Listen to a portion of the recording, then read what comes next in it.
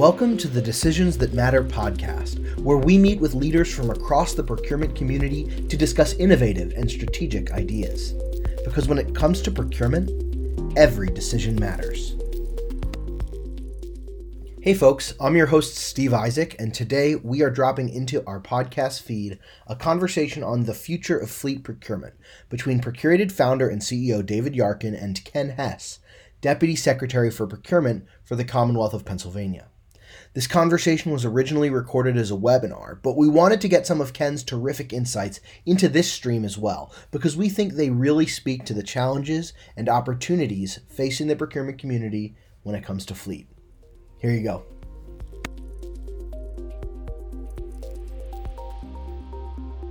Thank you, everyone, again for jumping in with us today for this conversation on emerging trends in fleet procurement. I just want to say that this session is brought to us by Circle K. Shout out, thank you, Circle K, for your help in supporting this content today. So without further ado, I will kick things over to David Yarkin. So let's get started, Ken. Great. If you could get us started by giving everyone a little bit about your background overall and your role in the Commonwealth, that would be terrific. Sure. So I'm 15 years with the Commonwealth, David. Before that, spent a lot of time in the private sector in procurement and supply chain management at a lot of warehouses and trucking companies that I dealt with.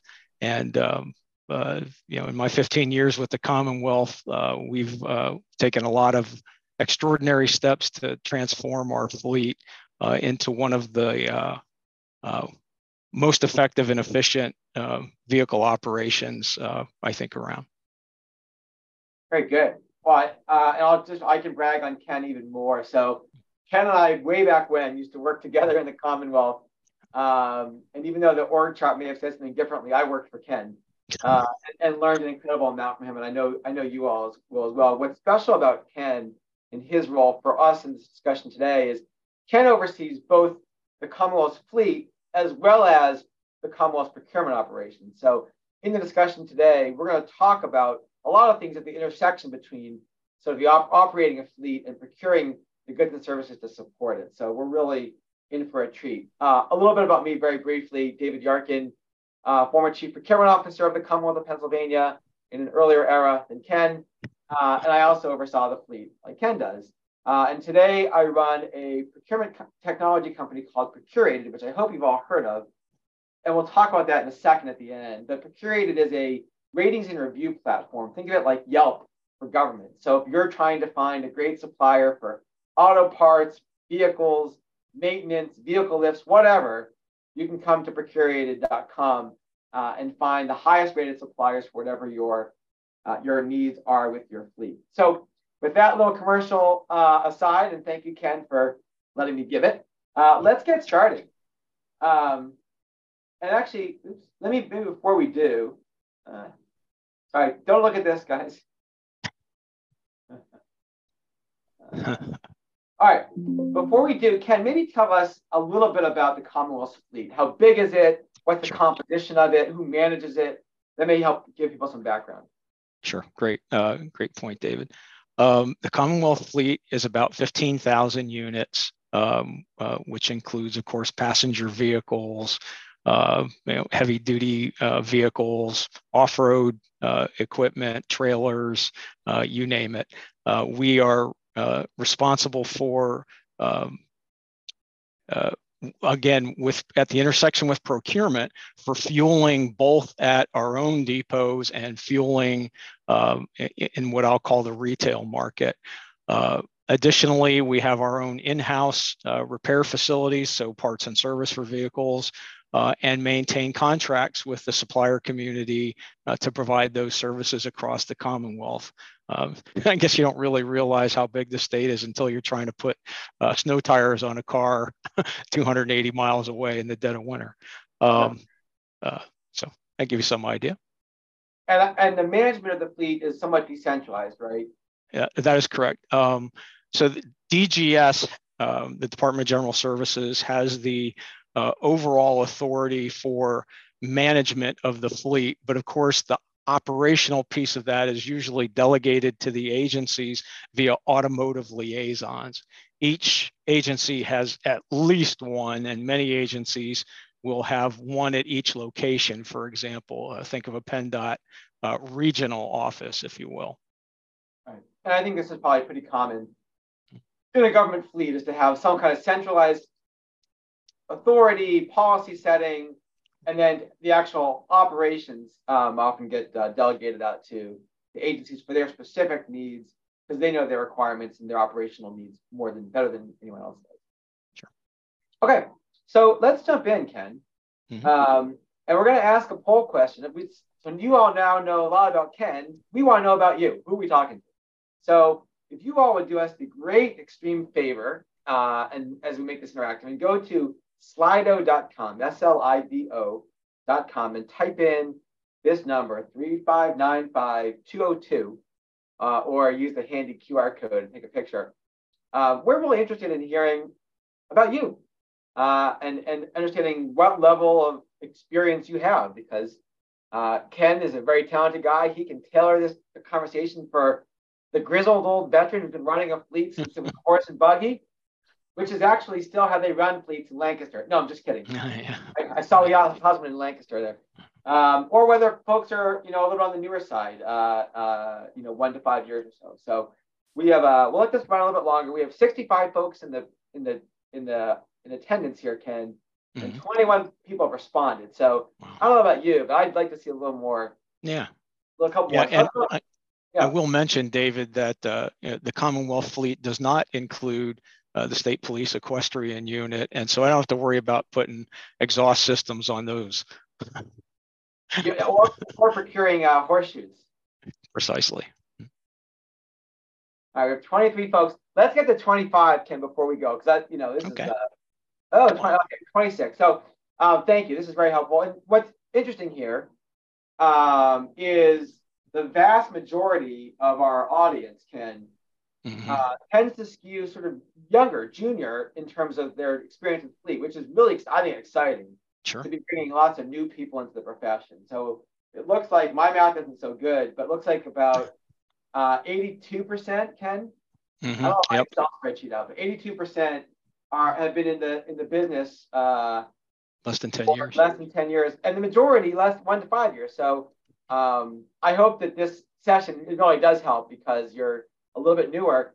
But I'm also sure, Ken, that if we get into a back and forth, you and I will learn a lot from the audience. So, okay, great. So our next question, and this is, again, to give us a little sense about threshold here, we're talking to. How would you describe how rapidly your organization adapts to change? Is it, change is hard in government, right? Is it really slow to adapt? Is it things, we do pretty well, but it does take a little time. Interested in how you would describe it. And again, we have about 14 folks have responded. Let's get to like 25 again, Ken, and then we'll jump on. Okay.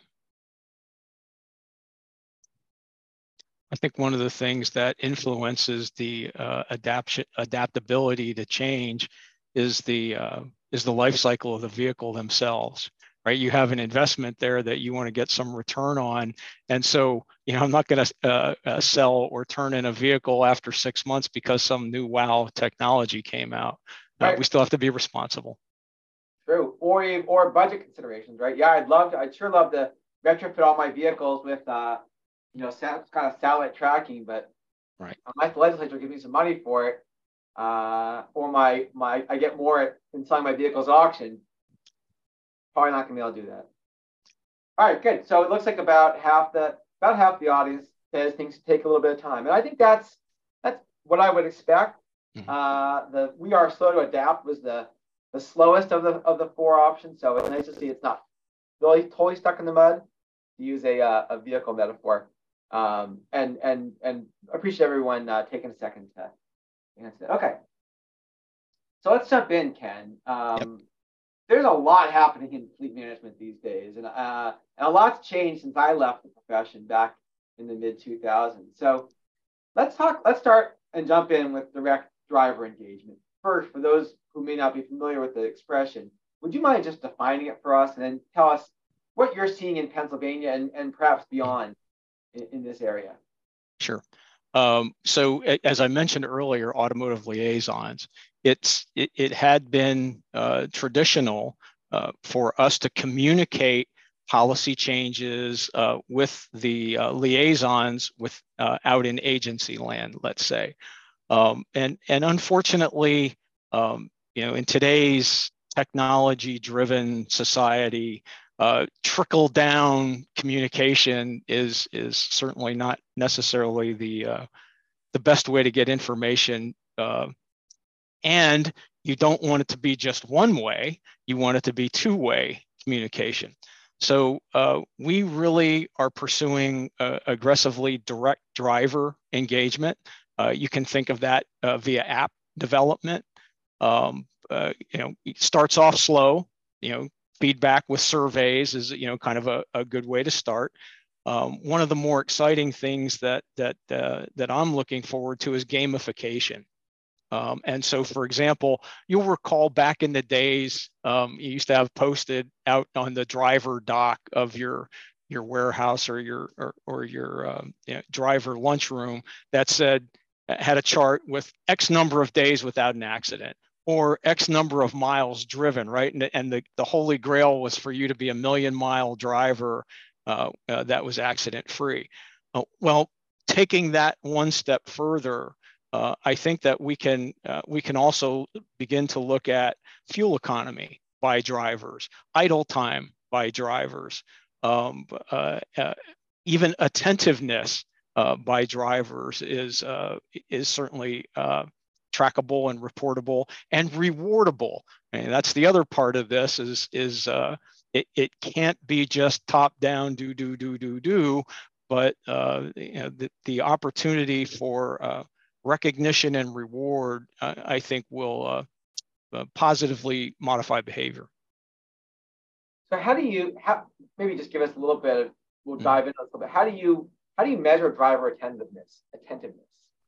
So there are. Do you get is your personal vehicle sophisticated enough to say, hey, you need a cup of coffee, or keep your eyes on the road, and that the cameras are tracking the internal vehicle cameras are tracking your eye movement, and if you're blinking or nodding off or things like that. In-car cameras are not just for the state police. Or for truckload, tractor trailer drivers. In fact, I read a study not too long ago where the Marine Corps put cameras in their vehicles and had a significant reduction in accidents as a result.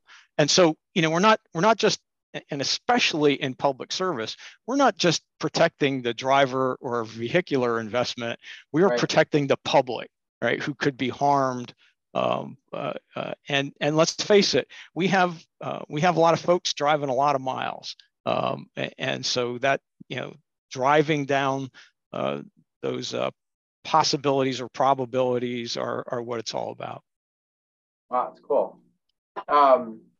I would be curious as we move on to the next question.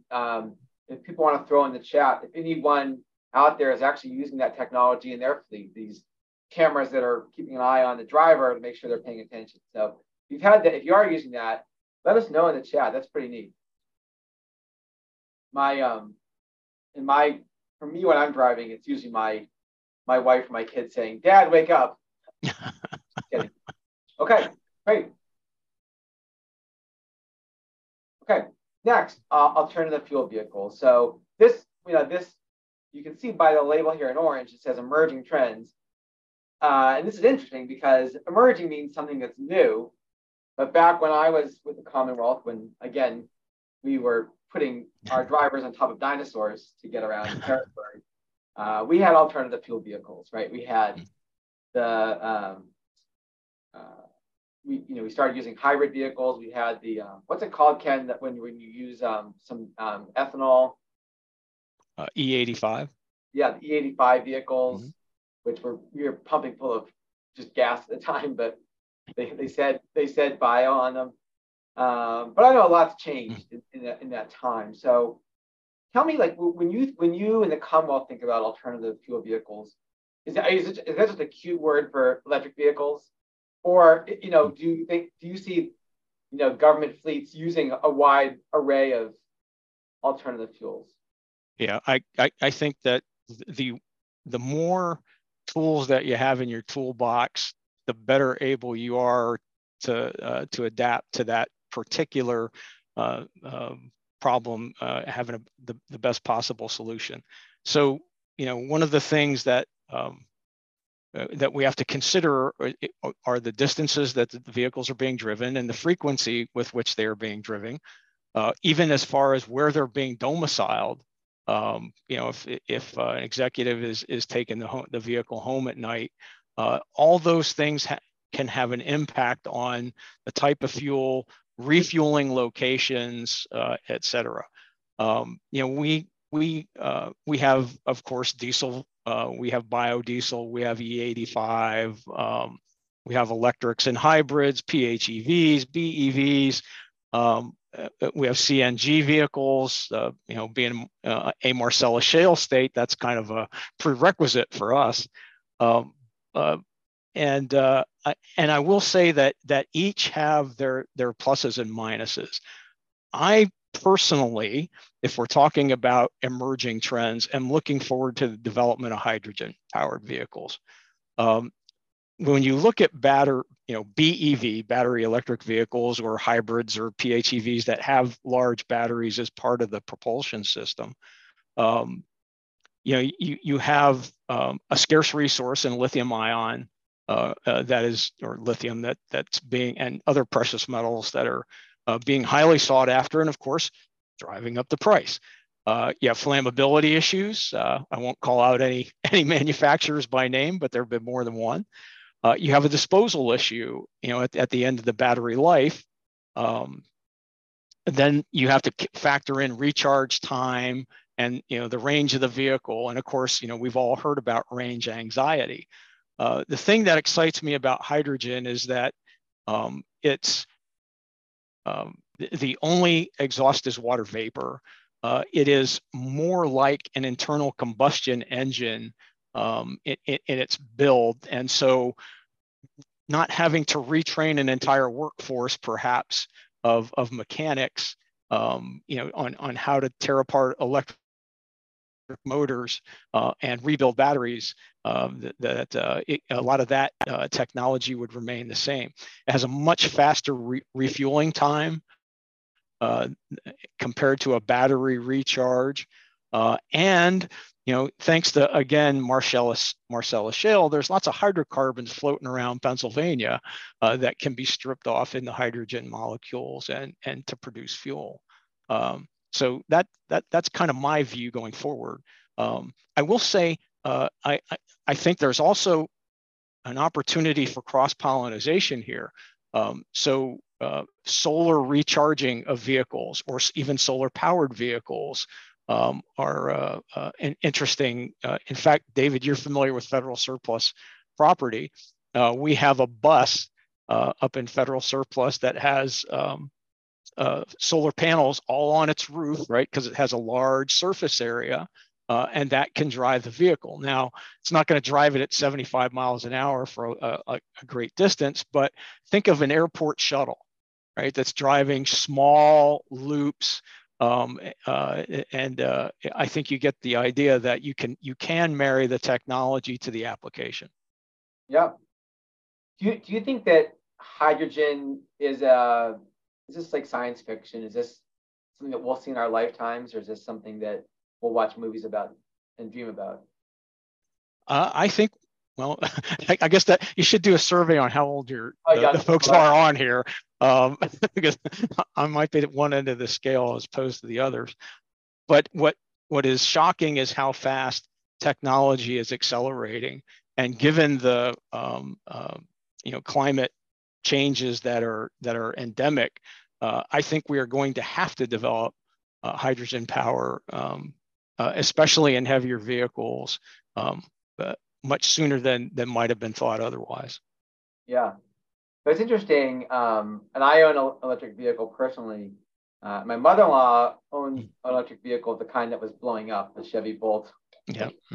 And I'm a fan, and I like to think I'm being environmentally responsible by buying one. But actually, when I plug it in at night, it's good old-fashioned coal that's powering my electricity, powering my vehicle. So it might give people a false sense of greenness using an electric vehicle, and maybe that's one thing that's really attractive about hydrogen, right? Is it's greener.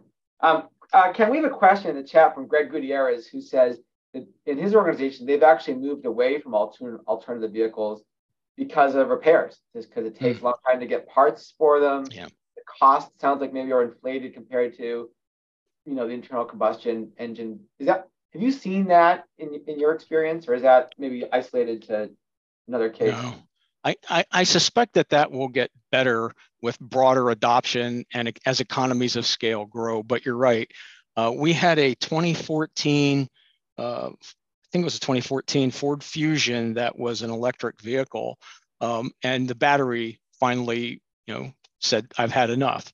The cost to replace the battery was about $14,000, well over the value that would have been left in the vehicle. And so that's one of the things that does bother me a good bit, and that is on the recovery end, right? I don't think any of us ever thought that that we would see single cycle, so to speak, disposable vehicles, but until such time as recycling of battery components and rebuilding batteries is much more widespread than it is, I think we're going to continue to face those challenges as early adopters.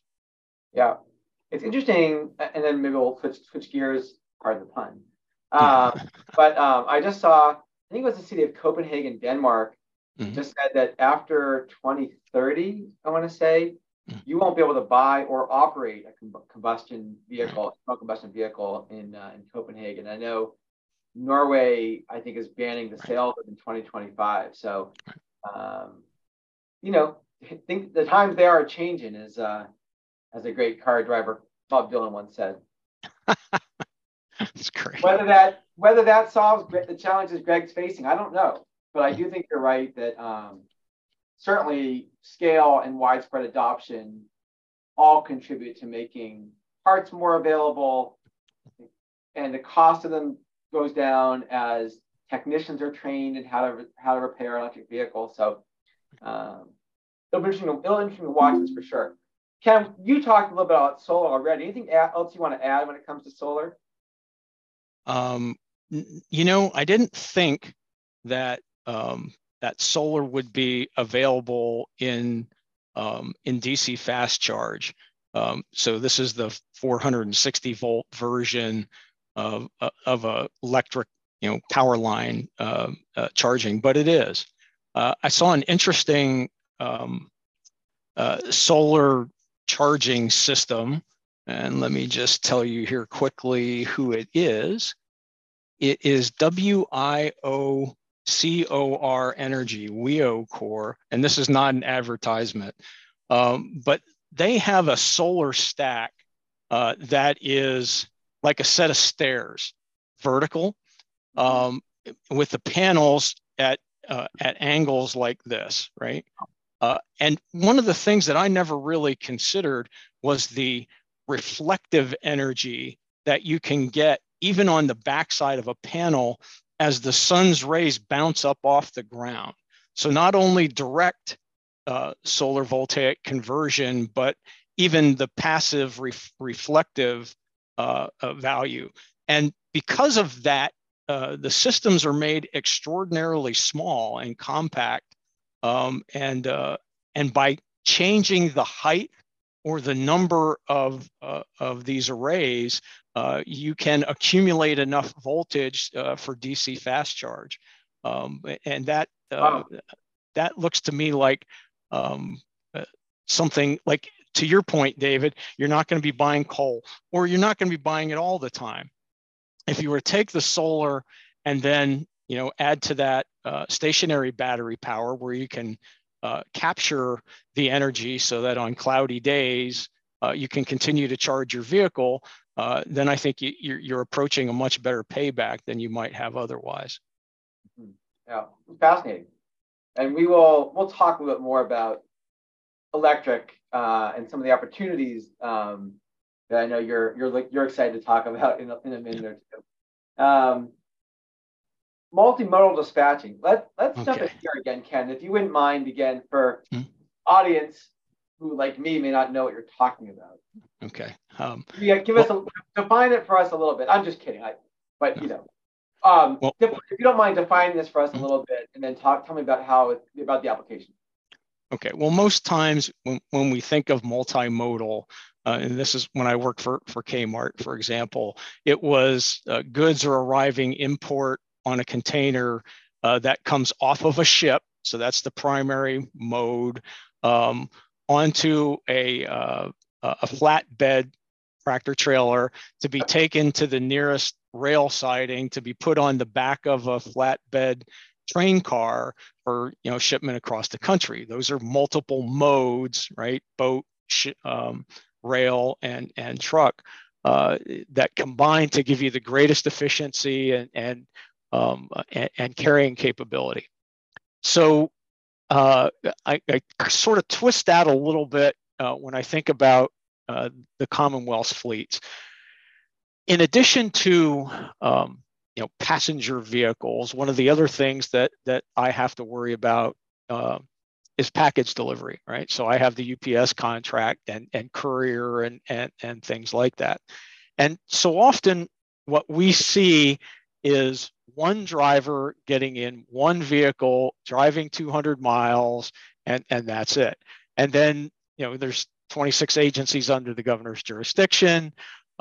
Many of the satellite locations, so the unemployment office and the PennDOT office and the, pick another one, Department of Health office are in the same county seat, if you will. Yeah. Right. So what we really are going to be pushing for is vehicle sharing. So instead of one agency leasing or buying a vehicle and it is theirs always, we're going to look at multiple ownership. Think of Falcon jets, for example, right? Partial fractional ownership. And we think that then we can get greater utilization out of the vehicles in that manner. The next step, the next plateau would be ride sharing, where, picture a board like when you're in college, right? You said, hey, I need to get from Harrisburg to Williamsport, Pennsylvania next Tuesday. Can anybody give me a lift? Automate that, right? Using some modern software. And the intent is to fill every seat in the vehicle. Right now, instead of 4 people driving 4 cars, 200 miles, right? So 800 miles of consumption. It's just 4 people in 1 car, and so that's quite a benefit for not a lot of cost, and in fact, quite a savings in terms of vehicle and maintenance. And then the next evolution that I'm looking forward to is package delivery. So a lot of our mail and packages, they're going the same destinations as the drivers. And so we have trunks, we have SUVs with a way back. And so again, it would be, hey, David, I know you're going to Pittsburgh tomorrow. Take this package for me and drop it off. And we, presumably will have the smarts to ensure that it's not, 72 miles out of your way. And then, instead of paying, sorry, UPS, instead of paying UPS $8 for the box, agency A can pay agency B perhaps less than $8, and the taxpayers win, and the environment wins, and service is not lessened, or at least not lessened appreciably. Yeah, that's cool. I know on a college campus, I don't know if I've seen this quite as much in state government, but on a college campus, with all these kids walking around, and pedestrian safety on campus is a big deal, and sure, environmental. I know some colleges are trying to curtail the number of deliveries correct that get made every day to like the central shipping center, receiving center. Is that is that part and parcel, pardon the pun again, of what you're talking about, or is that something different? I think that's a little bit different. Now you're seeking congestion limitations, but regardless, that's an added benefit, right? I think that like Penn State University, for example, my gosh, at class change time, it takes a long time to make any progress with a vehicle. So after hours deliveries are a really a great way to get around those kind of problems. I'm not so sure how well that's going to work unless we're talking about DMVA hospitals or DHS hospitals or state police barracks, where they're 24/7 operations. But still, a lot of the state is a single shift, and so you have some limited abilities in that regard.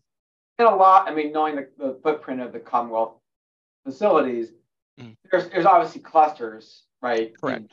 In obviously Harrisburg, Philadelphia, Pittsburgh, but most of I would think that the majority of the actual shipments in terms of numbers are going to, a state prison, a state hospital, somewhere that there's not a lot of other traffic going into that one location. Correct.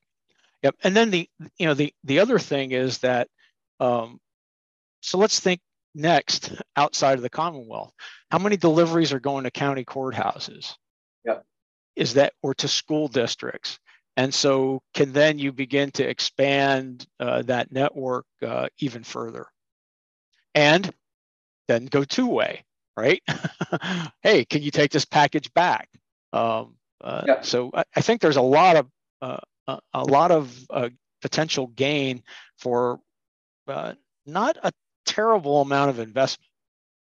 Now, a lot of these things you're talking about now, which are really interesting, go to the question of, like, how do we share resources, right? We don't think about the Commonwealth as 30 different agencies doing their own thing, but do you think there'll ever be a point? I know something that we talked about 20 years ago when I worked with you. Shared services. But do you think there'll ever be a point where, or maybe it is, maybe it's already happening, where a PennDOT garage will actually do maintenance on a Department of Revenue vehicle that's 100 miles from the nearest state garage? Do you think that'll ever happen? Is that too difficult?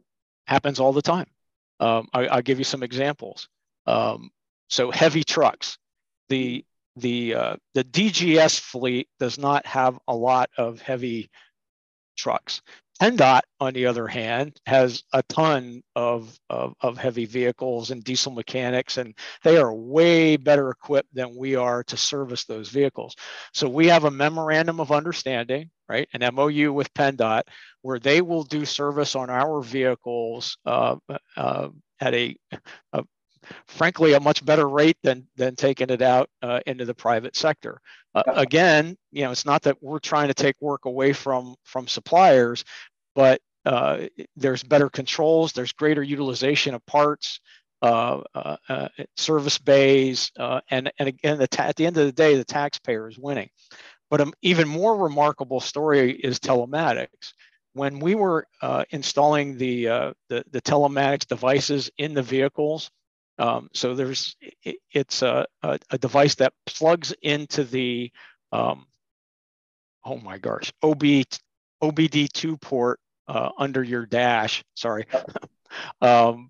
We enlisted PennDOT's repair facilities that are district by district, and of the 6,000 some telematics units that were installed, probably about 4,200 were done by PennDOT. Wow. So, way more vehicles out around the state than there are in Harrisburg at the Capitol that we could control with our own resources. Wow. Cool. So you can see, audience who's listening, when I was trying to do this, I was stuck in the mud. I couldn't get it done. And obviously a skilled operator like Ken has the finesse to accomplish really cool things. Have a good team. Oops, sorry about that. All right, let's see if I can get back in here, Ken. Sure. We're going to ask you a poll question. We can hear. Hang on, everybody. All right. So Ken's talked about a lot of really interesting technological advances that his team has done. I'm interested in hearing from the crowd again, you all. Oops. Tell us, and this is not multiple choice, this is just type away. So again, go to slido.com. You can see the number here, 3595202, and tell us what are some of the projects that you did in the last year, the last 12 months, or even give the last 13 months if you had something that happened last June that you want to talk about. And Ken, you should feel free to go on your phone and type out an answer too. I think we all know what you did. So we'll give people a couple of minutes to do this. Well, David, I would, except I don't know what I do with my phone. Hey, David. Steve here. I have a question on the last topic. While we wait for some answers here, one question I had, Ken, you were talking about these, setting up an MOU and doing some of that sharing. For a lot of the folks here on the call with us are from, regional authorities or local agencies. Mm-hmm. For them, do you have any advice on, an approach for setting up a partnership like this? Or, I know it would vary certainly by state, but is it sort of just like go knock on doors for your neighbors? Is there any way you would think about approaching that? Well, I can think of two off the top of my head, and one is yes, neighbors, because geography is important. Partnering between Pittsburgh and Philadelphia is obviously going to have some logistical challenges. So the closer you are, the more able I think you are to get the most out of that type of partnership. I think the other thing is the size of the partnership, and so it'd be probably a whole lot easier for a village to work with a city to work with a county, and so on, instead of the reverse. So again, trying to take advantage of scale and pushing that down. And to my knowledge, MOUs are the type of legal contract or agreement that can be made between agencies or LPPUs, local public procurement units.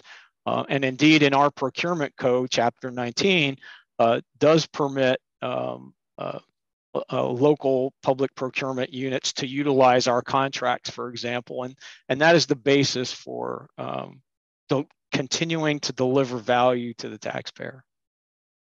Yeah, good. It's a really good question, Steve. And those of you who are interested, we did a really good session last week, webinar around cooperative purchasing, which if you'd like to see it, just email me at david@procurated.com. I'll put that in the chat. I'm happy to send it to you.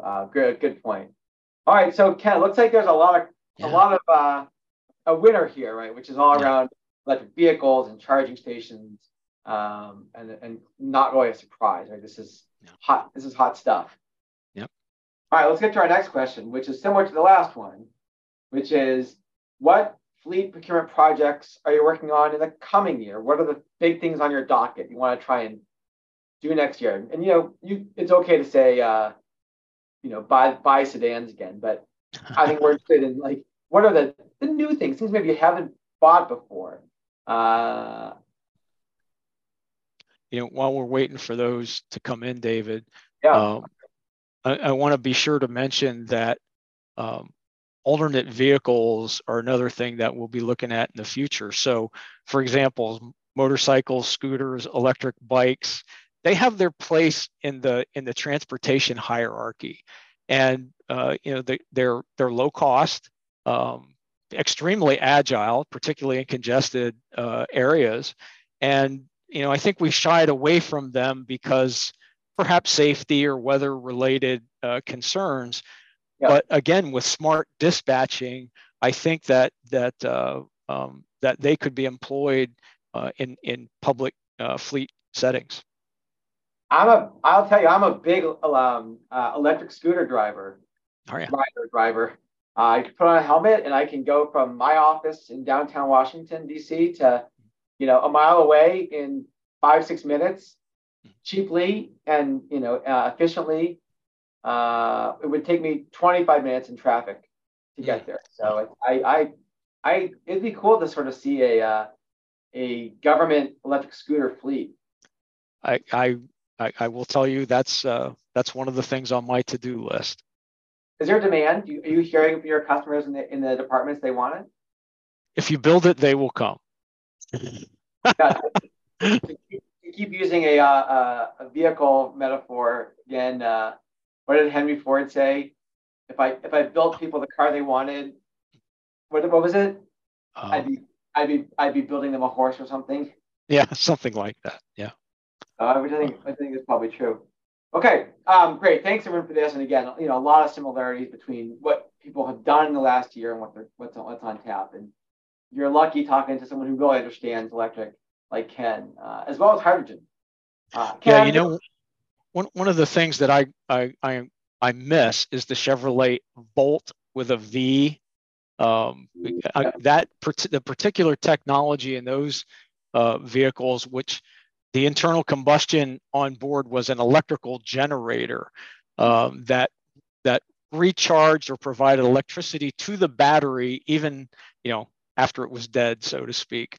That I think is I'm not sure why that was canceled, but there was a team over in Austria that tweaked the Chevrolet Volt, and they got 1,200 miles out of it, and it had to do with keeping the generator at a constant RPM. Wow, that's amazing. Yeah. Yep.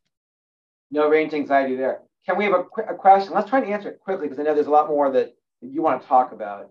Brad Johnson asks us, what's the holdup on hydrogen vehicles? What's stopping, it from coming out to market, you being able to buy them? From what I know, it's just like electric, and that's going to be the refueling infrastructure, and setting up hydrogen refueling stations all around the country. I just saw an article a couple of weeks ago about Toyota's development, and it appears to me as though the tank or the fuel cell pressure problems have been overcome, and the hardening of the internal parts of the engine have been overcome, and so now it's going to be much like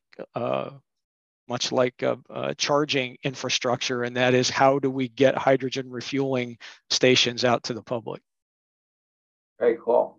All right, Ken, we have about 10 minutes left. Okay. So let's take out our crystal balls. And I'd love for you to tell me a little bit about what you see as sort of the immediate short-term risks and challenges in running a fleet. And then we'll spend the last few minutes talking about some of the great opportunities out there. Yeah, well, of course, supply chain disruptions are just constant. We have had hundreds of vehicles canceled by all manufacturers in the last few years, and some very odd set of circumstances. So, for example, General Motors just canceled 200 Equinox SUVs, but we were able to pick up 60 Bolt EVs. The chip shortage, I read a research article, is expected to end at the latest this coming year and could go as long as 2026 until the new capacity comes online. So I think we're going to be milking our fleets much longer than we would have otherwise. Higher fuel costs. I mean, that's the war and the demand for Marcellus or for natural gas as an alternative fuel in Europe is not helping us at all, and so that's why I like the combination solar technology that would make us less dependent on and to become more self-generating. By the way, Ken, if you were able to get the state departments to agree to work on each other's fleet vehicles, I think you would have a good chance of getting Russia and Ukraine to call a truce here. So. Oh, I don't know about that. I think that the other thing that didn't make this list, but one of the things that telematics informs for me is distracted driving, and that we are incurring more costly accidents. The number of accidents are going down, but when we do have them, they are bad. I can't say more often than not, but distracted driving is more a factor than it has been in the past or should be. And again, I think that's why we need to engage directly with drivers, our public operators, and help them to develop best practices behind the wheel. One of the things that was part of our telematics rollout was RFID technology. So every driver that does not have a personally assigned vehicle. So if you're a pool operator, you're assigned a fob. It's an RFID chip that so when you get into the vehicle, you have to fob in, and then we know who's behind that vehicle at all times. And that helps us to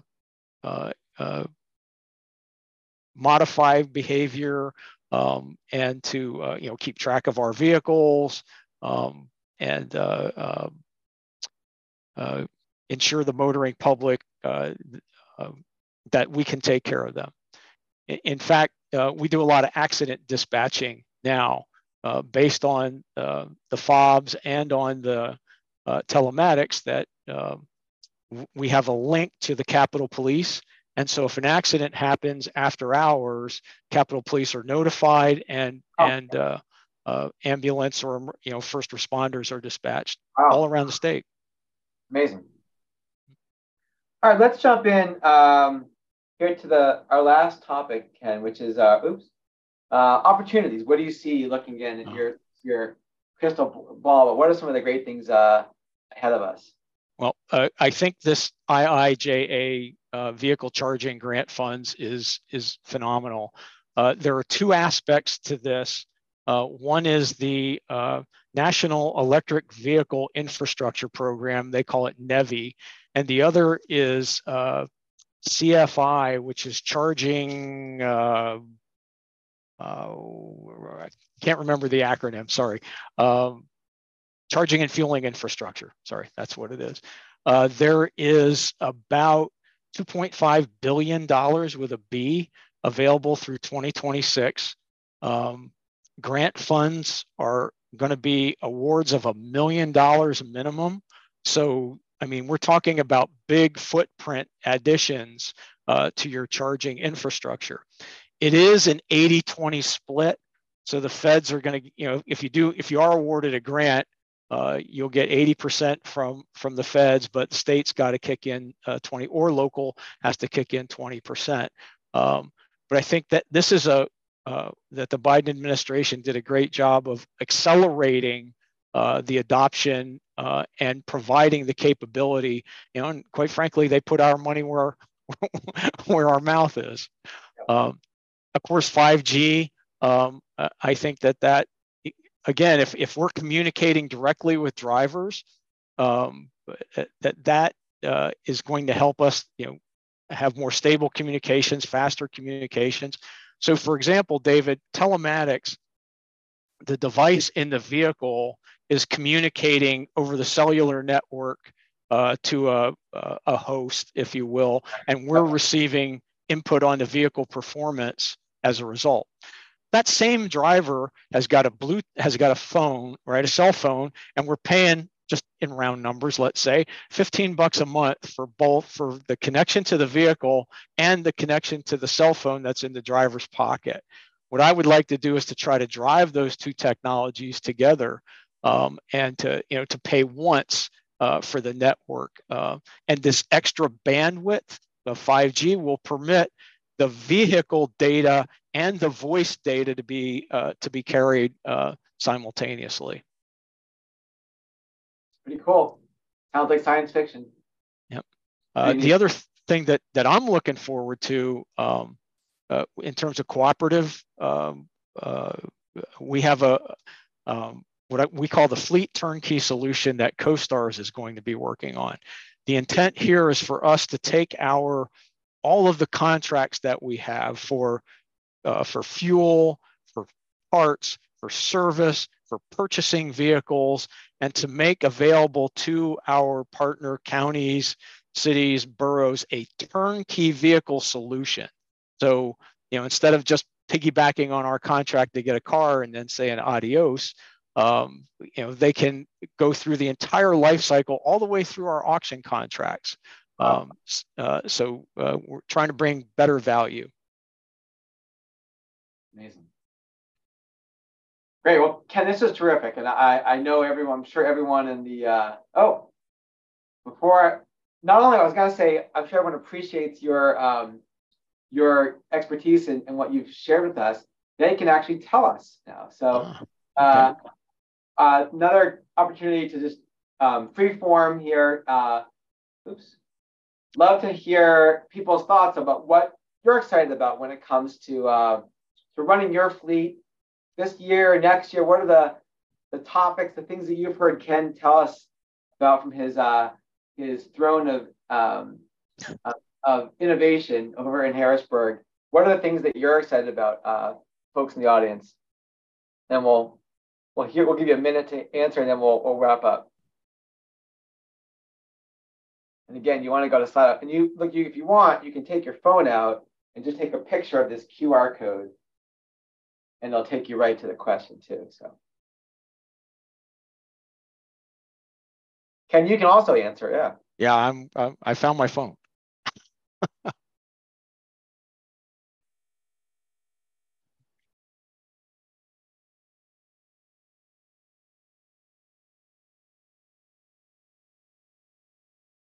Like our first answer, Ken, is one of our mainstays today. Electric vehicles seems to be quite the buzz.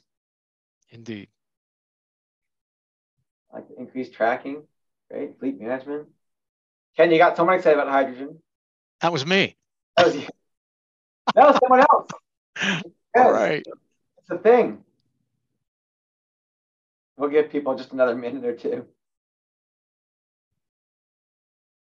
Okay, I have a great idea. You know how successful Elon Musk has been with Tesla. I was thinking about starting my own hydrogen vehicle, and we'll call it the Hindenburg. What do you think? I like the idea. Maybe we should get a branding company to help you a little bit with the name. Indeed, I'm sure you're up for it. Ken, any enterprise that you want to be a part of, I do as well. Oh, great. Well, give these two folks a chance to finish their answers, and then we'll jump into the to our wrap up here. You have one more person. There's one person typing. Chance to finish. Okay, hydrogen. All right. So, a quick word about Procurated and how you can use it as you're running your fleet, and then we'll share with you Ken's information so you can get in touch with him directly. And thank you in advance, Ken, for taking the time to talk to folks one-on-one. But thank you. As I mentioned before, Procurated is a ratings and review platform to help you find the best suppliers, and you're finding them based on the reviews written about them by your peers in other fleet and procurement offices across the country, just for public sector. So if you come to Procurated.com, you can register for free. The whole site is free to you in government. As you can see on the top picture there, you can type in the name of a supplier or a category, and you'll find results. We also built out for you a specific fleet page, which is Procurated.com/fleet. And you'll see this image on the bottom when you go there, and you can click on any of these subcategories that Ken talked about. We don't have hydrogen there, Ken. Hydrogen's coming. Once there's hydrogen vehicles in the mainstream, we'll have hydrogen there. But come there, check it out. And I'd love to get your feedback on it. If it's working for you, tell me. That makes me happy. But as important, if it's not working for you, tell me, because I like making it better. And Ken has been a great partner with Procurated over the last few years. And so he's told me a lot of things we're doing wrong, which requires it's a generosity and love to tell someone that they're making mistakes. So I appreciate it, Ken. So here's how you find us. Ken Hess at pa.gov. And I'm David at Procurated.com. So please feel free to ping us. We're happy to answer any questions you have. Ken and I both do what we do because we like to serve and we like to, collaborate with our peers. So please feel free to reach out to us. Ken, any last words of wisdom or advice? Happy motoring. All right, well said. Thanks, everybody. Thank you, Ken. Thank you.